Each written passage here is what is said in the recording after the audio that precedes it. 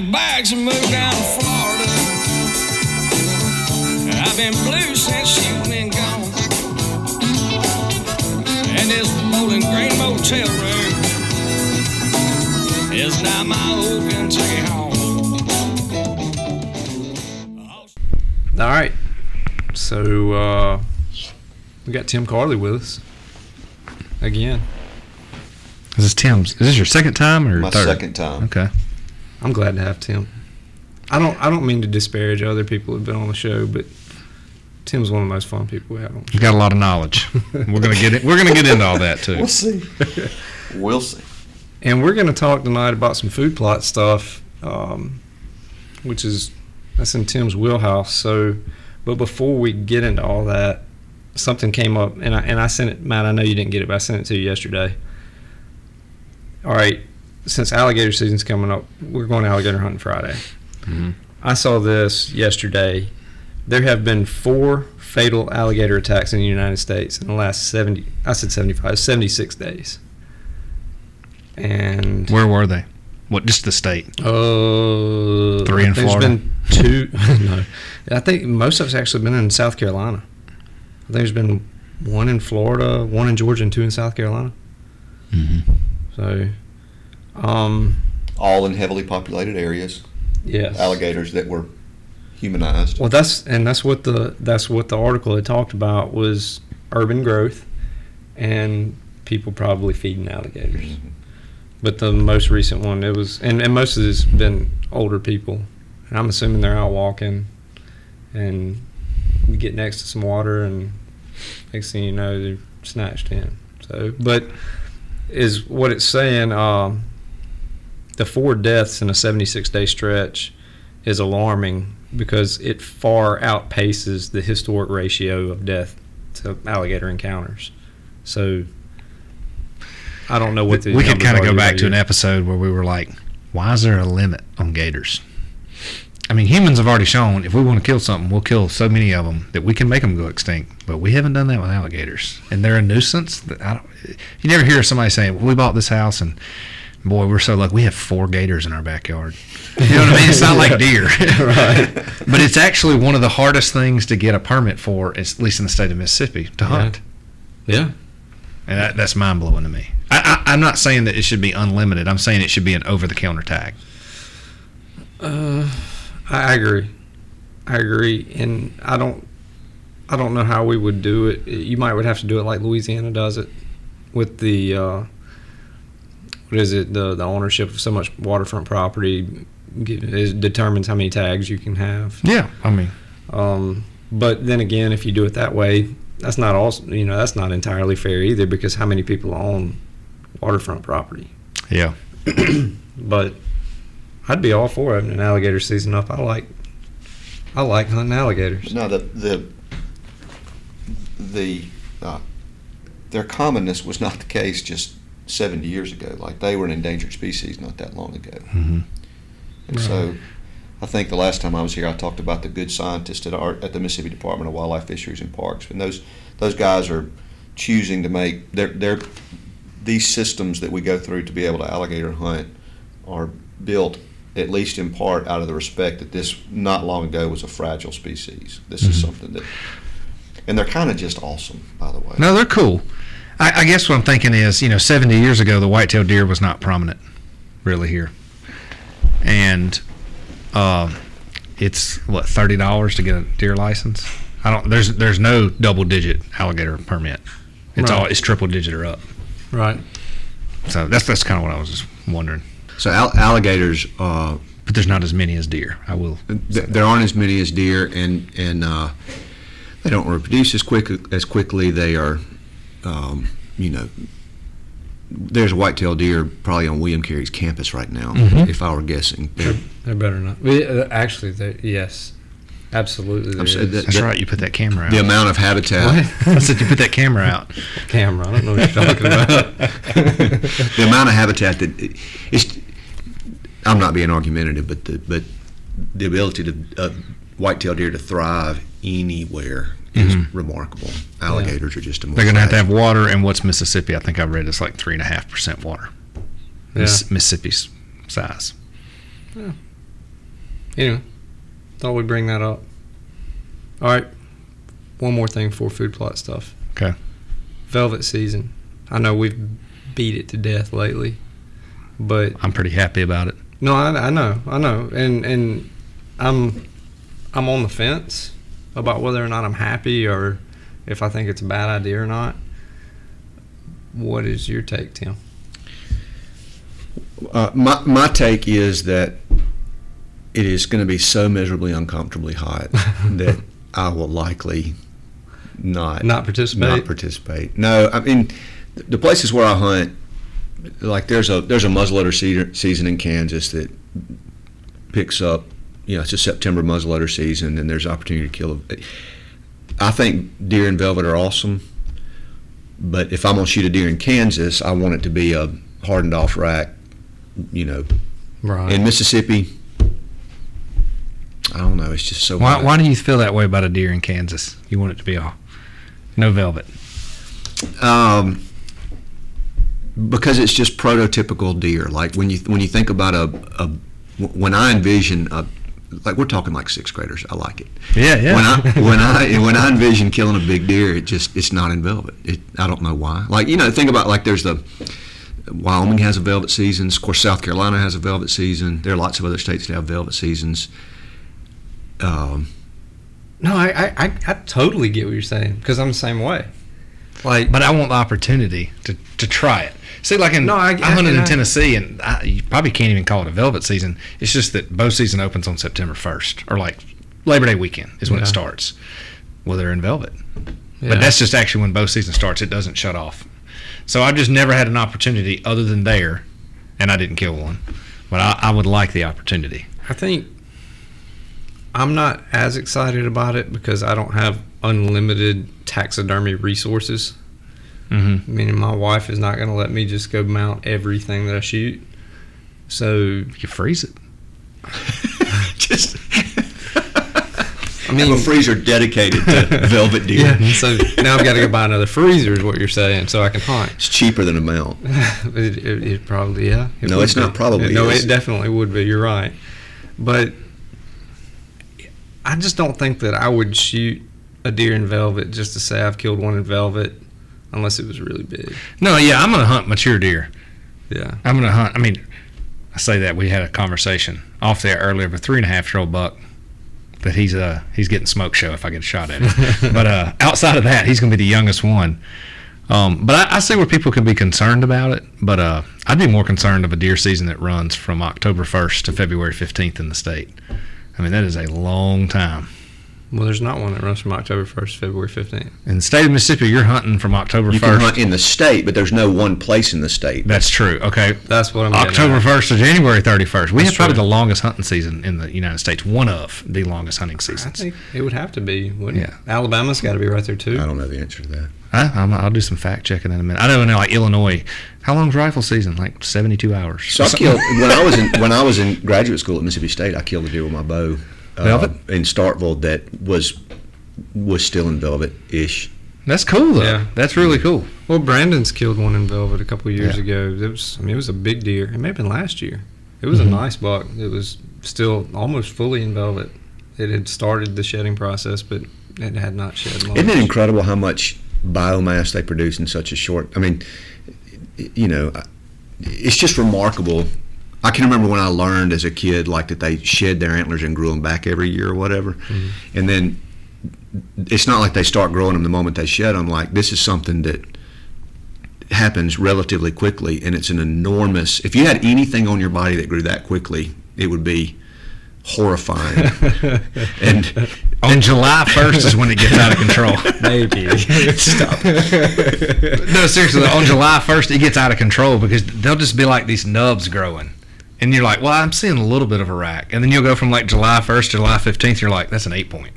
He was just barely forked, It's just really cool to see. And how those antlers know how to grow, right? This not, of course, they're not carbon copies, but from year to year, similarities show up in racks. We know that, and how it is that the genetic code they cast off a set of antlers, and then the next year they grow something similar. Sometimes it's bigger. It's just all remarkable to me. Now I read something the other day, and both of you guys will know more about this than I do, that the reason for them shedding their antlers and then growing a new set it's obviously testosterone levels, but the testosterone levels were controlled by sunlight. Photoperiod, yeah. Okay.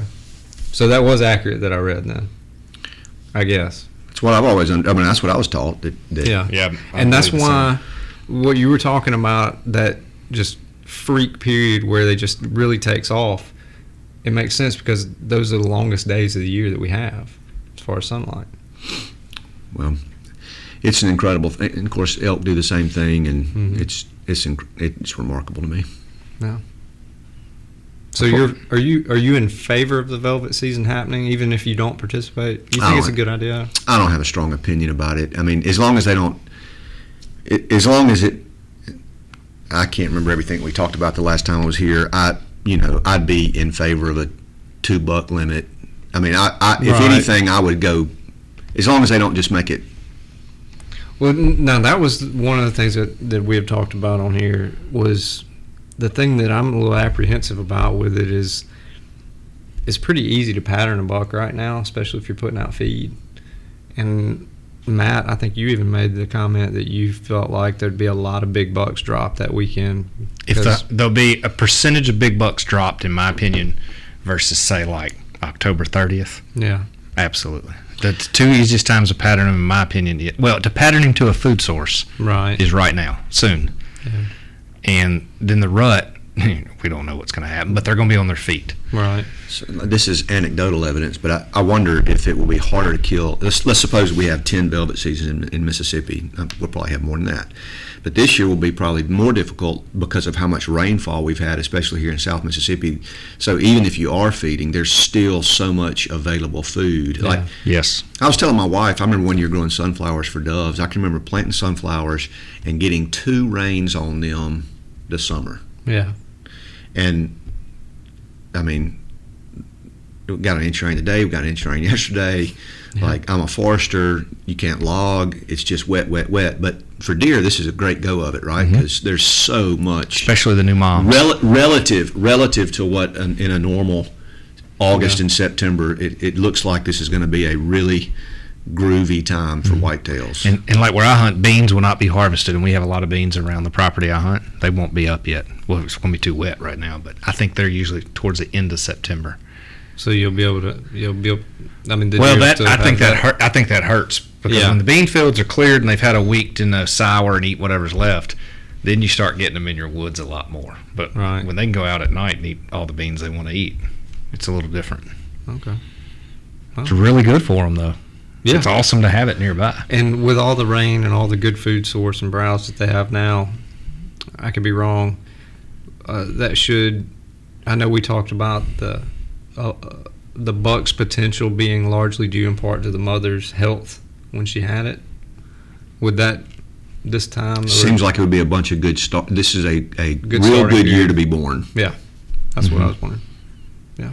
We were talking about the heat of velvet season because I've said the same thing. I'm going to look like pagers on me, but they're thermocells, so that I can handle it. But we were at the Pine Belt Sportsman Banquet last night, and a guest, the guy, one of the guys came through and he talked to you. He made the best comment ever. He goes, "It is going to be hot." He goes, "But you think it ain't going to be hot on October 1st?"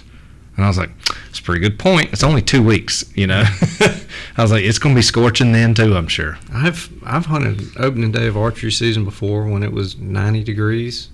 And I've hunted it when it was nice. 2 years ago, it was 47 one morning because I killed one. That was 2020. I haven't killed a deer on opening day of archery season. I think it may have been the second, but it was right there. It was like 40. We live in Mississippi. It's hot on Halloween sometimes. Oh yeah, absolutely. Now, a couple of years ago, I froze to death on Halloween, and then 2 weeks later, I was hunting at our place with a rifle in shorts. Hey, there is nothing. I remember the old lacrosse burleys, the green lacrosse burleys, shorts and lacrosse burleys. That is a solid. This is a little bit dated at 7 years old, but back to my fact checking. Virginia has the longest season. Urban archery season runs from September 6th to March 28th. March the 28th. 27 weeks. In other words, more than half the year. Well, It's like 53% of the year or something. honestly, You know, South Mississippi could adopt a similar schedule and be okay because I've seen if it was bucks, archery only. Yeah, I've seen bucks chasing does across the highway here in the middle of March. Way more than one time. I don't know if I've ever seen them chasing that late, but I've seen plenty of rack bucks turkey hunting. Yeah. I almost hit one this year coming up here. Did you have any Spring luck break. this year? Turkey hunting? Yeah. I didn't hunt in Mississippi. I hunted in Kansas. Did you have some luck? I did. I drove out and 20 minutes later. no, I killed him in the afternoon. I hunted. I didn't kill him. I didn't kill him in the morning. I killed him in the afternoon and came home the next day. I was back by breakfast the day after I left. Well, that's awesome. We did not. We tried, but we had no luck. Nah, when you say we, I went one time.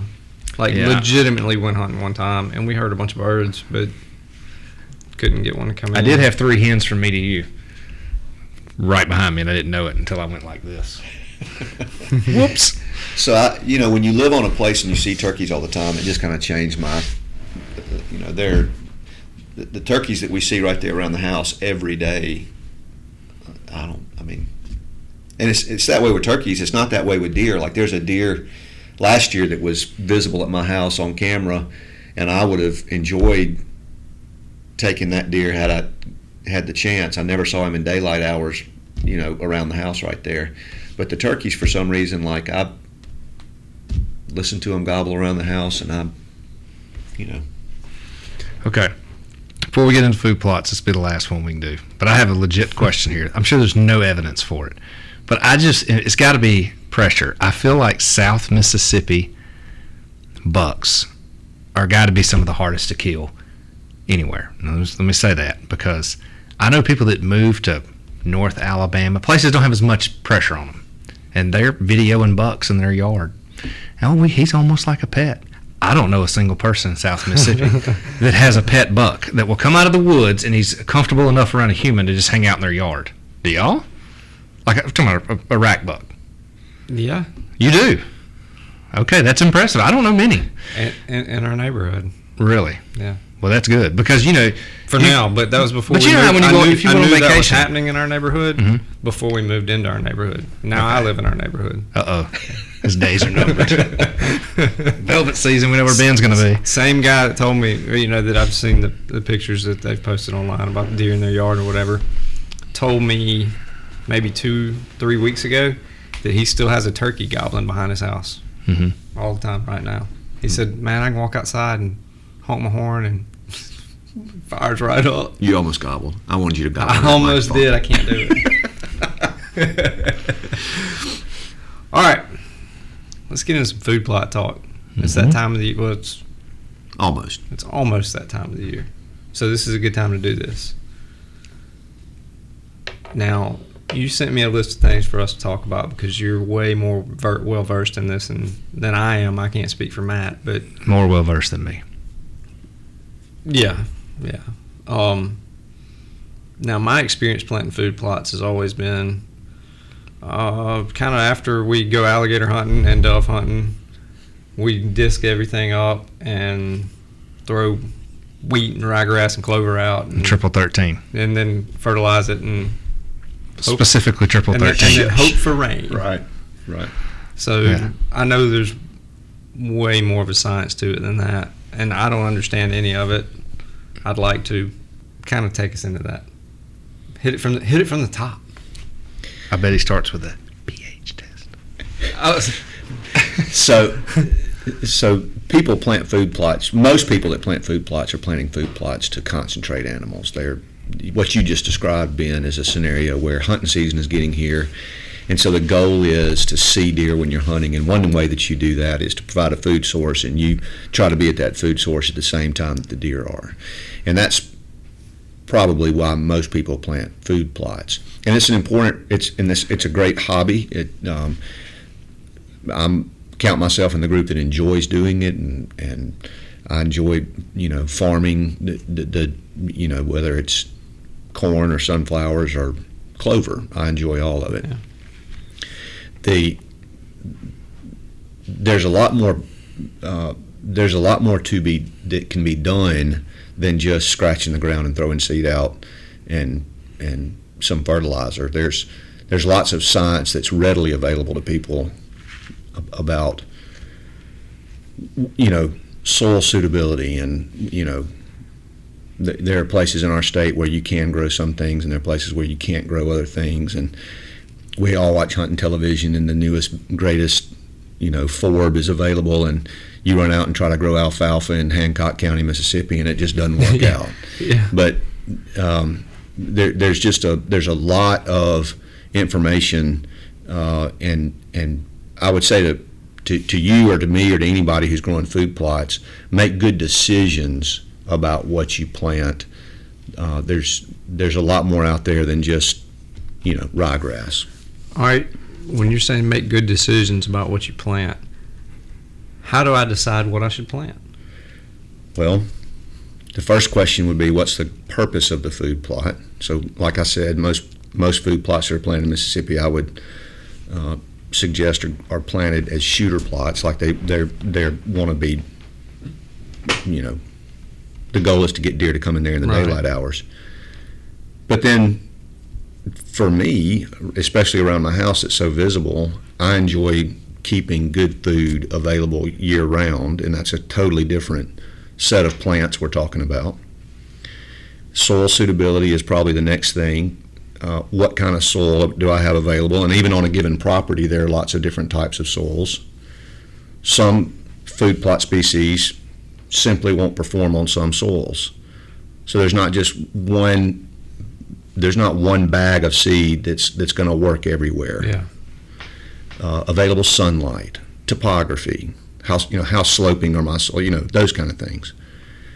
And then from there, getting a game plan together, deciding what you're going to plant where. And like I just mentioned, there may be, on a lease or on a farm that somebody has, there may be several different species that are grown in different food plots because of soils or soil drainage or things like that. What's the best way for me to determine what the best? Just say, all right, here's a scenario. I bought a new lease or a new piece of property. I want to do some food plots for deer season. I have no idea what's going to grow best here because I've never hunted this place. I've never farmed it before. I pick a couple spots that I think are good areas for food plots. How do I decide what do I plant in those areas as far as testing it to see what's going to be the best crop I can grow for deer? Well, just a first stab for me would be to go to the online soil survey that's available and go find that place and read about the soils that the United States Geological Service thinks are there. They're very often correct. And then you can, on that website, you can click on that particular soil and you'll be told quite a bit about it.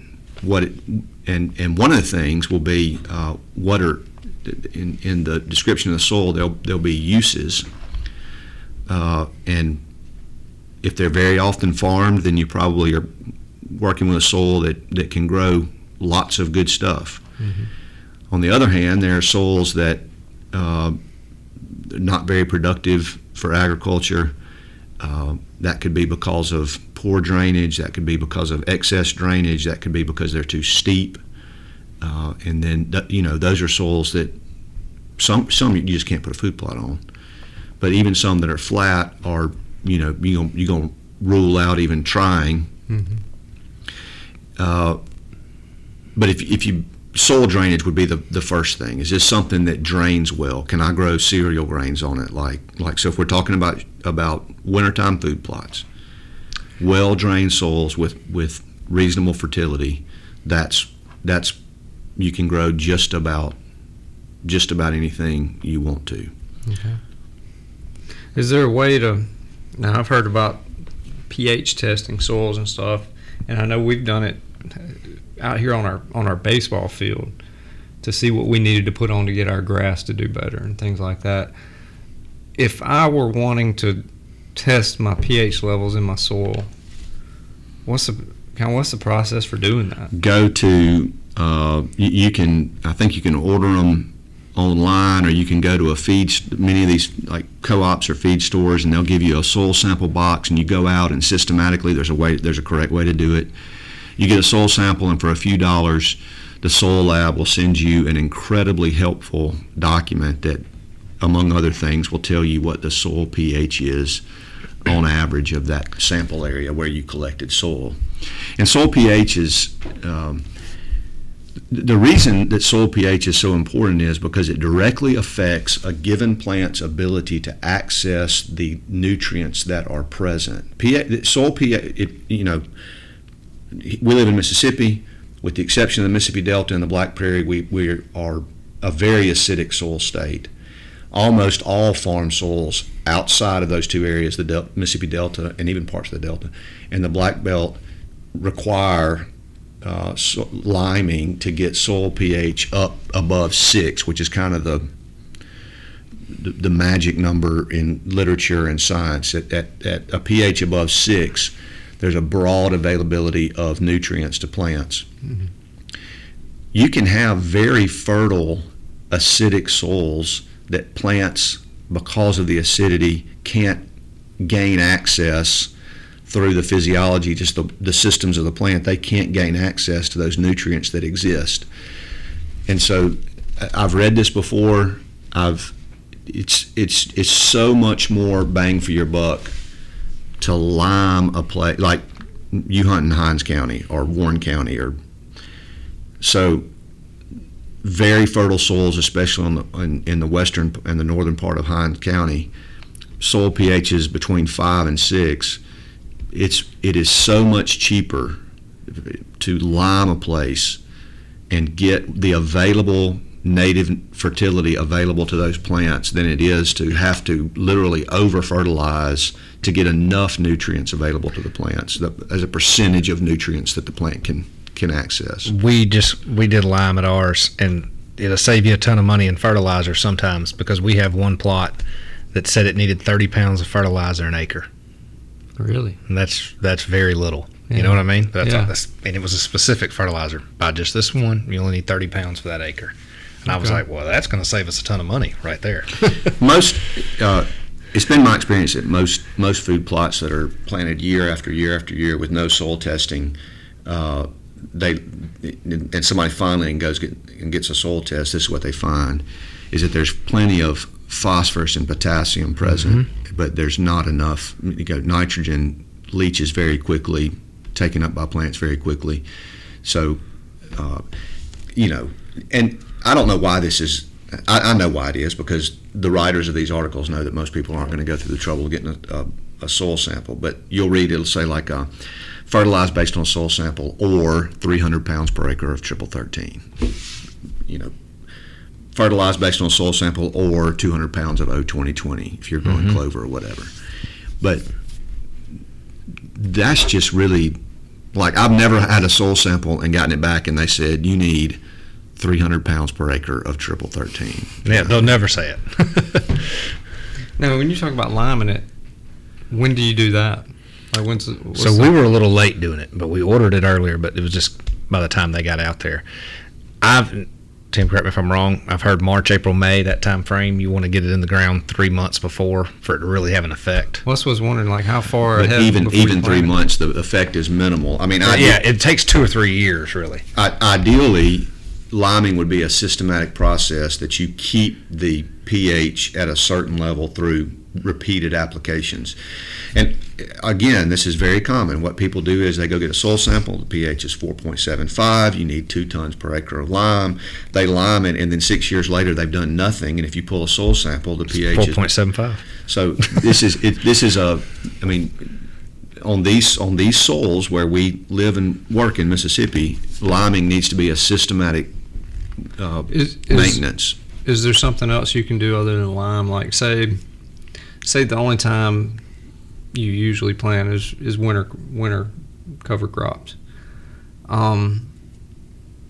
Is there something you could plant during the spring and summer that would help? Not that I'm aware of. Okay. Yeah, I don't think so. And when you get those soil samples back, at least ours, I think it was from Mississippi State, they say on there this is a 3-year prescription. Like, if we tell you to put a ton of lime per acre, that's this year, that's next year, and that's the next year. But he was saying that happens a lot where people, they go do it that first year and they're like, well, we limed. Soil didn't change. Well, they told you to do that 3 times. Oh, over and 3 lots years. of people, and like, how many times have, you hear these stories about folks that lime, Labor Day and plant. Your soil pH, if you test it in December, will be barely moved. Barely moved, yeah. Yeah. So it just needs time to get in there. Yep. Let's take a break and we'll come back and talk some more about this. I'm Travis T-Bone Turner, co-host of Bone Collector and a proud member of Whitetails Unlimited. Do you have buck fever? You can ease the pain by holding or attending a Whitetails banquet in your neck of the woods. These action-packed events offer great food and prizes, guns galore, and so much more. 50 cents out of every net dollar raised is spent on projects in your hometown. Go to our website to find events and a field director for your area. Get started today and find a cure for that old buck fever. And oh Lord, it makes me smile. Why, Bill, your sauce makes my baby hot. You nailed it, son, this sauce really hits the spot.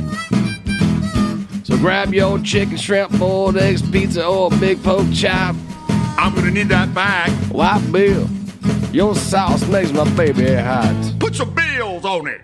Go check out Wild Bill's Sauce on Instagram or on the web at wildbillsauce.com. If you'll enter the promo code CAMO, you'll get 25% off your purchase. Once again, that's wildbillsauce.com, promo code CAMO. Need office supplies? Need business cards, envelopes, letterhead, or printed forms? Need an office chair, desk, or file cabinet? Call Wayne or Daniel Ross at Commercial Stationery Company.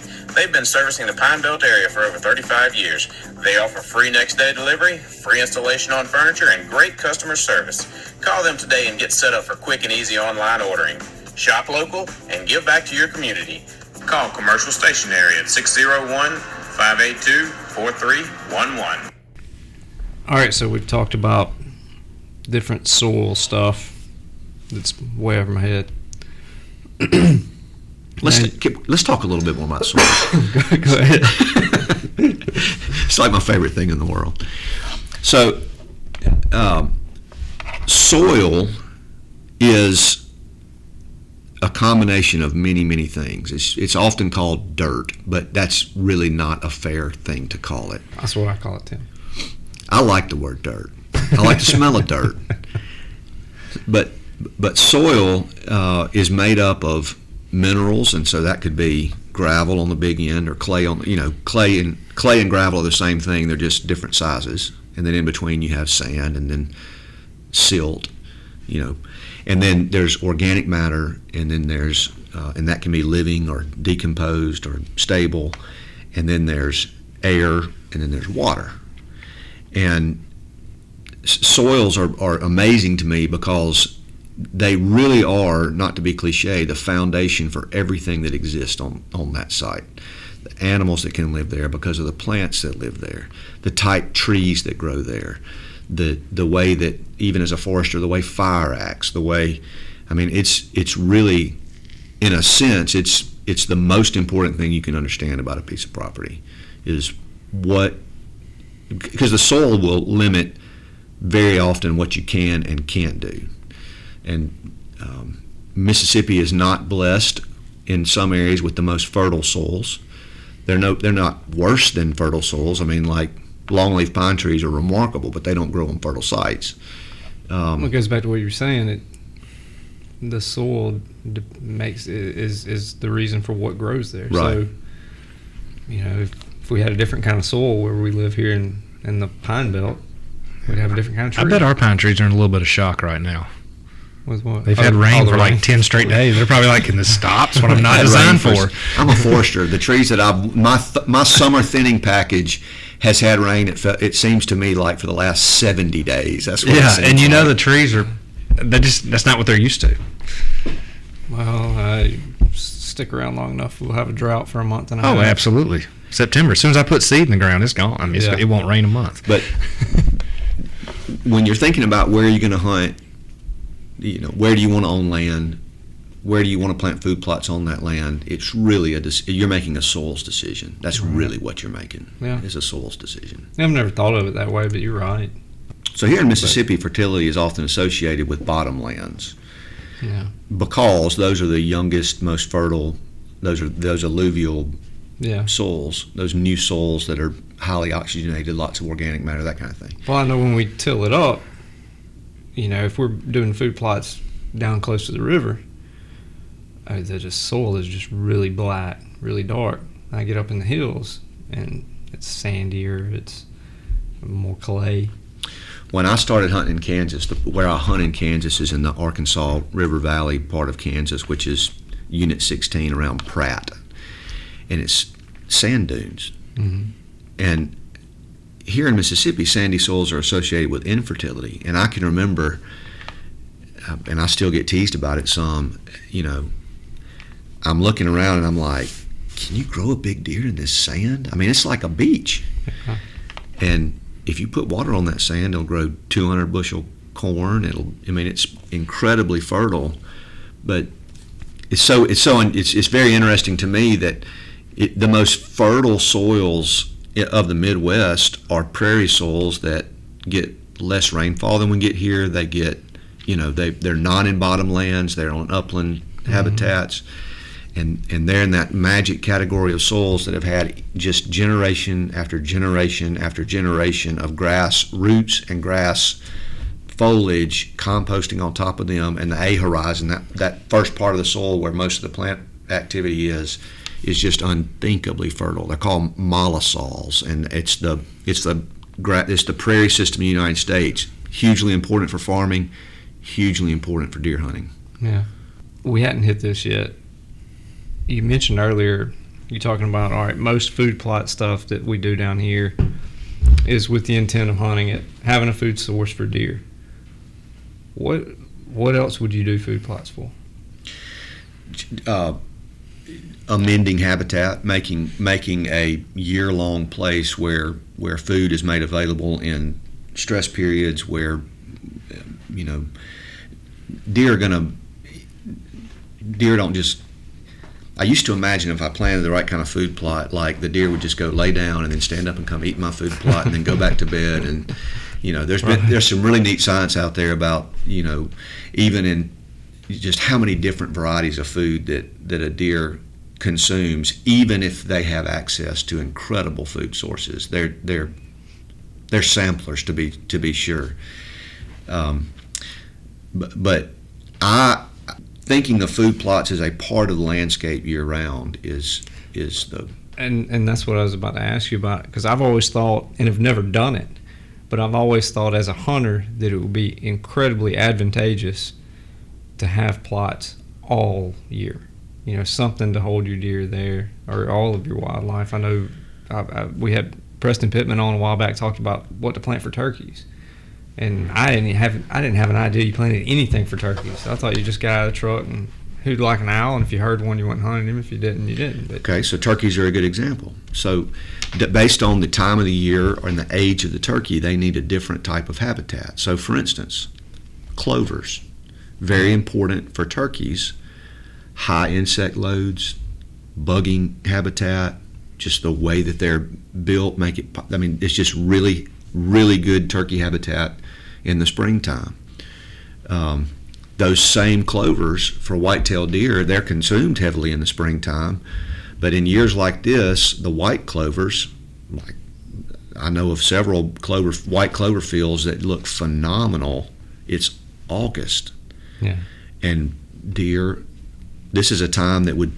This is in most years. This is a stress period. Mm-hmm. Yeah, absolutely. Everything's woody. It's not soft. And in years like this, where soil moisture is available, even on somewhat well-drained soils, they're moist enough to have clover still in a healthy state growing on them, and those deer are just pounding them. Yeah. And what about on dry years? Is there? So there are right now it's clover's good because of the moisture. What do I plant in anticipation for it being dry? All right. potentially. So the white clovers. Let's just choose white clovers as an example. Okay. They're a great plant because they grow so well on poorly drained soils. So you can have success growing white clover on well-drained soils. But if you were picking a soil to grow the very best white clover you could grow, it would be a somewhat poorly drained or edging toward poorly drained soil. Kent Pond, I mean, we're not talking about anything like that. It's not standing water, it's not a bog, but these are soils, you know what they look like. They're the ones that in the summertime, if you're bush hogging, the tractor tire sinks a little bit, you know, even if it hadn't rained in 5 Good old days. gumbo clay. Gumbo clay is a great place to grow white clover, but I hate gumbo clay. Because you get it all over everything. And it's still all over everything. Yeah. Pressure washer, I mean, Yeah. you know. Can't get it off. So those same soils, when it gets dry, because of the particle size of the soil and just the parent material of the soils, there are different reasons, they, in droughty seasons like we often have, will still have available moisture much later than the upland soils the sandy soils that are very often great for growing other things, but not white clover. And so on a property that was treated like a mosaic, you could have a really good clover field in many years, midway through the summer, even later, and this is an exceptional year. I mean, this is really unusual. But I know lots of guys on the right soils who have white clover year-round, even in dry years. But it's because they made the right soil decision. They put that clover and have managed it and established it on soils that those clovers want to be on. Different for red clovers, different for wheat, different for, you know. Well, that's what I was about to say too, is because I think that most deer hunters that you encounter, the general consensus is going to be, yeah, we're going to disc this land up and we're going to throw ryegrass out on it. And I mean, dude, ryegrass will grow out there in the parking lot. Absolutely, go to the bed of your truck. Yes, it does. I mean, like I can remember, I guess it was last year before, just taking ryegrass back and forth to the tractor, and 3 months later, I'm cleaning mud out from under my four-wheeler, and I got ryegrass growing in that little, what is it, the little plate deal under the four-wheeler? It's not a bad food for deer. It's just a lot less nutritious than some other ones. And the only thing I've never understood about it, once I read about it and figured this out, is expensive versus stuff that's way better for the deer. It's gotten really expensive the last 2 years. I mean, it's like, what, 35 to 50 a bag right now? So ryegrass, the romance of ryegrass has waxed and waned over the years. So when I was a kid, that's what you planted. Oh, because it's And by the way, I got to say, I don't care what else you plant, nothing makes a pretty food plot quicker than ryegrass. You can go, oh, look at that thing. 2 weeks later, no rain. 2 weeks later, it's up. It's offering them like 3% nutrition. But so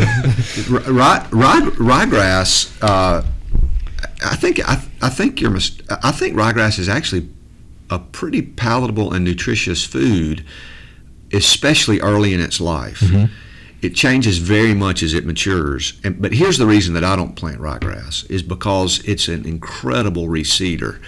And so if you ever plant ryegrass and you refuse to use herbicides, you've got ryegrass forever. Right. And it outcompetes some stuff that I want to grow. So if you want to grow clovers, and I keep on going back, but if you want to grow clovers, which, you know, are a perennial, they reseed, or some clovers are perennials, ryegrass is a rough companion. So you have to use chemicals to eliminate it. But having said that, there are soils, there are places, there are times where I don't think, I mean, I know it's not in vogue, but I don't think ryegrass is horrible. I think it's horrible if you're trying to grow it as a partner to just about anything else. No, it's not. It's not horrible. I've never understood it as far as the sense of the cost of it. You're saying you can get something different for around the same price. You can get mixes for cheaper, or for the same or cheaper, and they might have some in there, but usually they're going to have things like wheat. That's going to be their number one ingredient. Well, I know this. Wheat's cheap too. I've planted clover and wheat, and I don't know, maybe a couple other things mixed in a bag, and hunted all day and didn't see any deer. And then the farmer next to us planted ryegrass, 1,000 acres of ryegrass for his cows. And then I'm coming out of the woods and there's 47 deer in the field right there. Yeah. And I didn't see any deer. So I'm like, maybe we should just plant ryegrass. When landowners ask me, and I'm not a wildlife biologist, I get my opinion asked sometimes. But if I just had to pick the mix that, like most people, it would be wheat, oats, and red clover. And the red clover as a soil builder, as much as, I mean, I think deer browse it, of course, but it's not as preferred as some of the other clovers. But it's so easy to grow, and it's such good turkey habitat in the spring. It's cheaper than white clovers, and especially if you use the appropriate amount of seed. Like, yeah, a lot of people don't know it's inoculated. But they also imagine that, like, well, I'm gonna put out a bushel of, half a bushel of wheat and a half a bushel of oats and a half a bushel of clover seed, when you just put out enough clover seed to plant Forest County 20. Well, I had never planted clover until a few years ago with the guys I hunted with. I wanted him to address this. A lot of people don't understand there are certain seeds that have protecting cover. What all is it on? So there? when I was younger, when I was a young man, we inoculated our seed, and so you bought the inoculant, you put all your seed, all your legumes, the clover, in a vat of some kind. You poured a Diet Cola on them. You put the inoculant on. You stirred it with a boat paddle, and then you spread it. I only buy, and I it'd be a lie to say that I've even compared cost. Pre-inoculated seed is all that I. Oh yeah, that's all I would buy. What I was going to get you to address though is, I think some of the hunting public doesn't understand though that if someone told them they need 50 pounds of seed for all their food plots of, say, red clover, they'll go buy one 50-pound bag and think I have 50 pounds of seed, and I'm like, you got like 30 pounds of seed, maybe. Because it's inoculated, it has a coating on it. That's not seed matter that you're buying. And the inoculant weighs more than the seed. I mean, it's. Oh yeah, so you may only be getting 15 pounds of seed. A lot of people don't realize that. Well, I was going to say you buy that stuff. I'd never planted red clover before until a couple of years ago. It does well.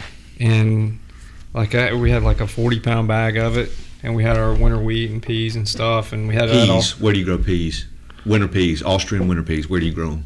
I have no idea. What do you mean? Do they work? Have you had success with them? I don't know what came of it. It was green. He was leading you into that. He was going to say it's not going to do well. I've never made it work. I've gotten excited about them, and I've never made them so work. So you're saying I'm gonna cautious go of those. I'm going to go out and say that it didn't work, because when it all came up, it all looked the same to me other than the clover.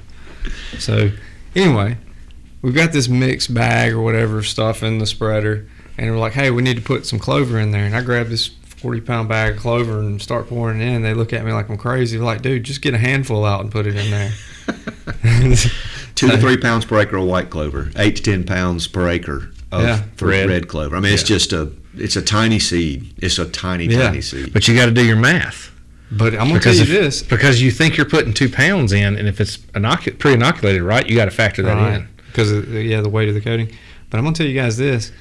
We planted that food plot, and the clover came up decent during deer season, I guess. I went back during turkey season. It was everywhere. And it was the most beautiful red clover field you've ever seen in your life. And I'm telling you, I'm not trying to be. And there were no turkeys in it. It is hard to beat a full bloom April red clover field. Yeah. It's really pretty.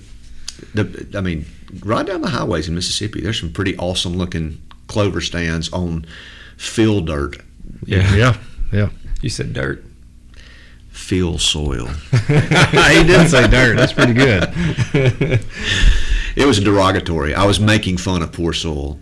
Poor soil, you called. Okay, in Mississippi, what are you planting? What soil do you hunt in Mississippi? I hunt in Hinds County on White Oak Creek, which is a relatively okay soil. It's not as good as it gets, but it's. What are some of your go-tos to plant? You said wheat, oats, red clover. White clover. White clover, okay. Red and white clover. Oh, both, okay, yeah. But the white clover is what I mean, that's How do you pronounce Ladino? That's one of them. That's a right? variety. Yeah. Ladino, Louisiana S1, Durana. Okay. And Durana clover is important because it's a white clover, and I've grown it in Copiah County on pretty sandy soils on the Pearl River floodplain, and it's done well.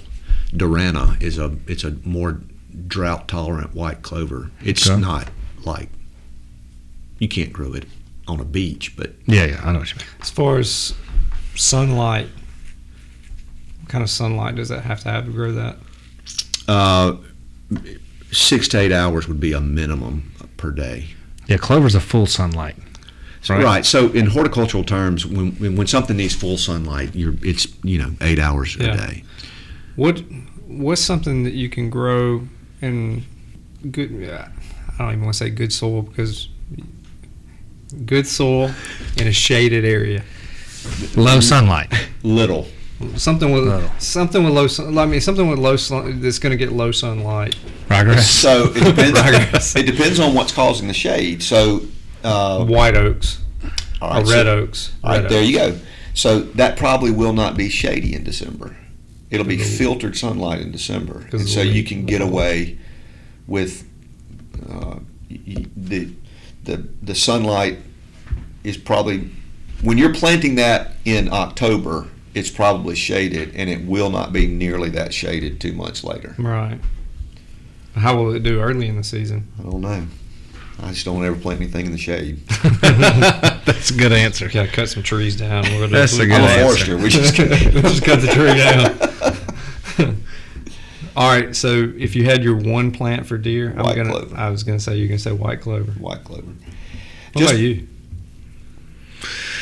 White clover, or I'm going to be lying if I tell you I knew exactly which variety they were, but it was some kind of tubular plant, turnip something we had in a mix. Man, I would look out this shooting house and they'd have this whole thing they'd pull up out of the ground, and they were loving it. They were killing them. They were mostly white and yellow in color. The plants were white and yellow. No, or the blooms. the tube in the dirt. It grew like looks like a carrot almost, but I don't know what variety it was. So that was some brassica, and it was the whitetail marketing machine has done an incredible job of convincing people that, and I won't say any brands, because they're all great people, I'm sure. But that this seed brand is better. Listen, I don't even know what it was either. That's the sad thing. I it was a good have one. grown no name, scoop it out of a galvanized garbage can seeds. Go to the co-op, red top turnips, scoop it, plant them, and there's not much prettier than a deer tearing off a leaf, and I love it when they tear off a leaf as big as a sheet of paper, and they look up, and as they chew it, it just disappears into their mouth. Yeah, it's like a shredder. I was fixing to ask, similar setup with what I was talking about. what's that stuff that, and I don't even know what it is. You turn on a television show, a hunting show, and there's deer out in the field, and whatever they're eating is up to their bellies.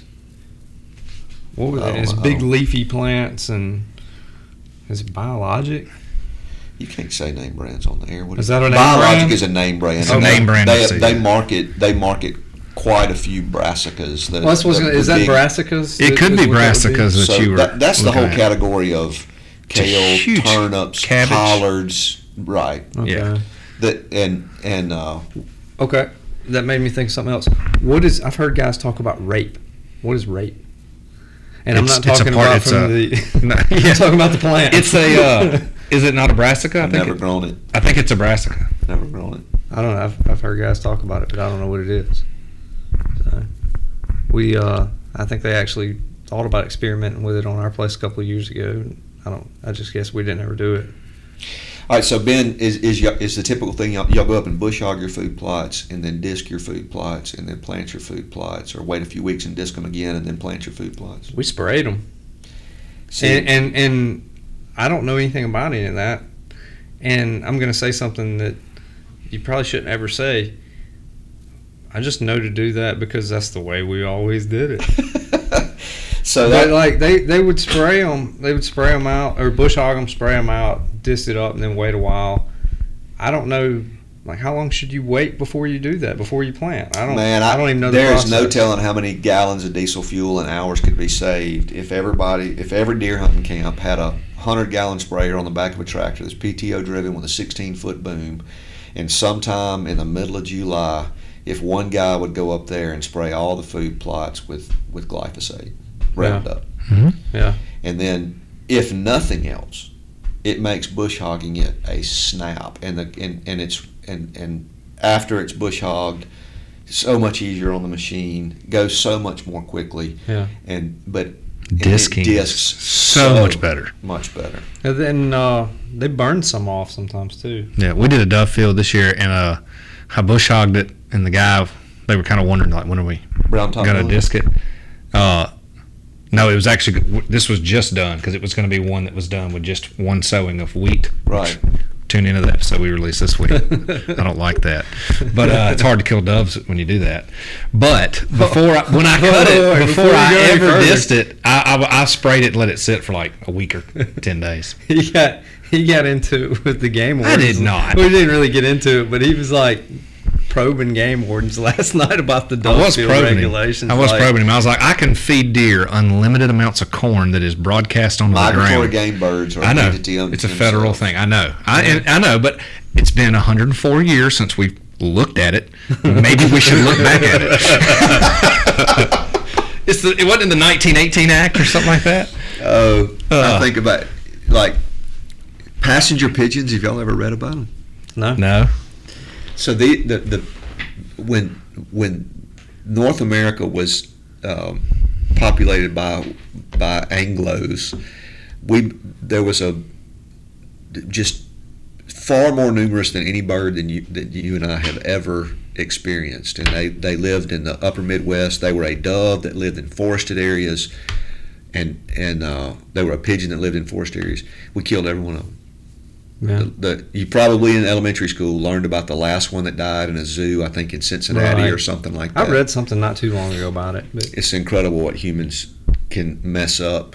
Oh, yeah. But so on the wheat thing, would you ask a game warden this? Let's say I've got. who will ask you tomorrow? So, of course, you can only. The only legal way to do it is to sow wheat one time. Mm-hmm. In years like this, like really, you're hunting over 6-inch tall wheat 10 days later, right? I mean, it Exactly. rains every single day. Exactly. So I understand the concept of the laws. I understand, the premise of the laws. Would it be legal if you had, let's say you had a 10-acre field that was a perfect square? Can you disc 1/3 of the field and sow it, and then a few days later disc another third of the field and sow it, and then a few days later? So let's suppose no seed overlapped. Yeah. So when I was sowing the adjacent strip, I didn't let any seed get onto what had already been sown. Have I broken the law, or have I think by letter of the law, you probably, if it's the same field, because it's not it's not broken up by a tree line or something. You see what I'm saying? it's not normal agricultural practice. Yes, There you go. that is exactly. So the this is time all. of year. This was my thing, and I'm a big duck hunter. I don't think you should be able to bait ducks by pouring corn out. But guess what? 3 to 4% of the state of Mississippi is water. That leaves 96, 97% for doves. It is really, really hard. You know how hard it is to legally, if you don't plant and you just disc and sow wheat, you know how hard it is to have a So you talked decent about how dove field? expensive ryegrass is. Do you know how much cheaper it is To plant. to grow millet than it is to bait with wheat? How much cheaper it is? Oof. Well, I don't know. Wheat's about $11 a bag, and this is like a 1 acre field. So you can only put a bag and 3/4. Because you've counted.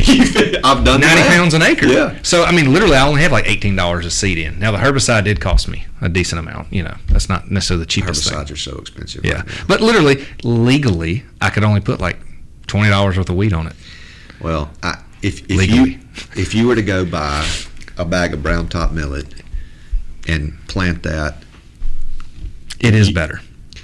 and the tonnage of seed that's made available is just exponentially greater and over a longer period of time. Mm-hmm. And you can mow it in strips and then burn those strips, and it's just a better path. So this episode's coming out a week after the one that we just did. But all I was talking about was if you don't own farm equipment, it is almost impossible to dove hunt in the state of Mississippi without doing the 10-day one-time sow.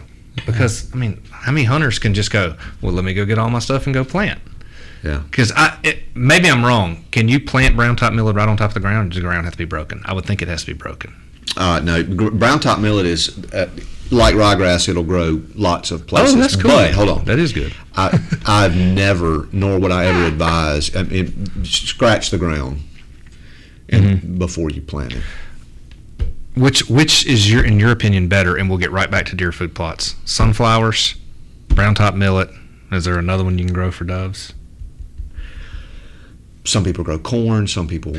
Oh yeah. Sesame, right? So that's the listen. You can Google it.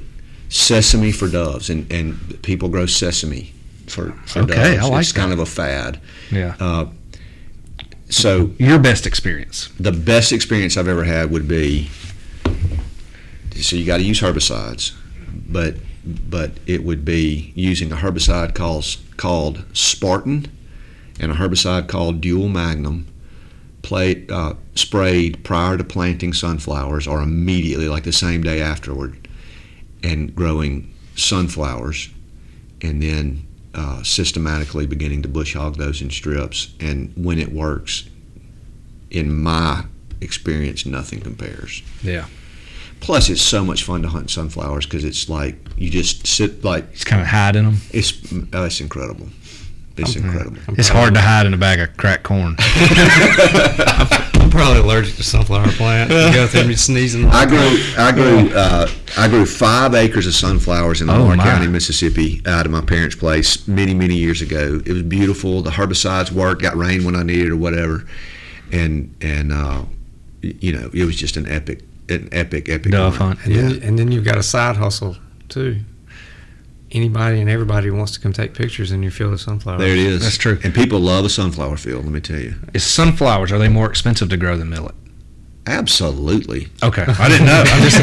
So I need to factor that in. The two chemicals that you're not growing sunflowers. I drive all over the southern and western part of the state all the time.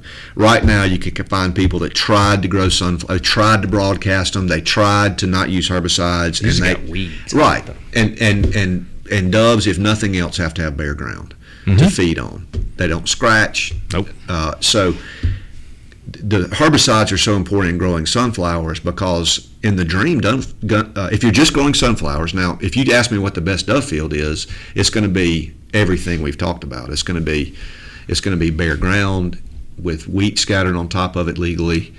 It's going to be sunflowers. It's going to be millet, all in the same field. But when sunflowers are grown and the timing of the rain in association with the herbicides work, those pre-emergent herbicides do their job, you end up on the opening day of dove season with bare ground and nothing coming out of it basically but sunflower stems. Yeah. And it's about to get wild. And those, and it's just the doves will light on the heads and peck the seeds out, of course, and then other songbirds, agitate the heads and seeds fall on the ground, and those doves it's just perfect. Predators aren't successful in sunflowers. Hawks. To give the conservation officer plenty of credit, he recognized where the weather was when I was talking to him about this. He goes, if it's not egregious, they're not going to get you. And I was like, did he just tell me I could read this and put out another bag? But I mean, like you said, no one has a dry wheat seed in the state of Mississippi right now that's on the ground. If you put it out in the last 24 hours, I think the whole state got rain today. Yeah. So everything's germinating. Yeah. Well.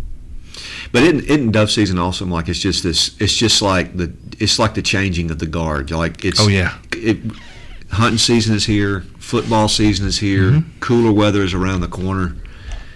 That's kind of how I've looked at alligator season. I haven't been dove hunting in like 4 or 5 years. Oh man, I'd rather dove hunt any day than go after an alligator.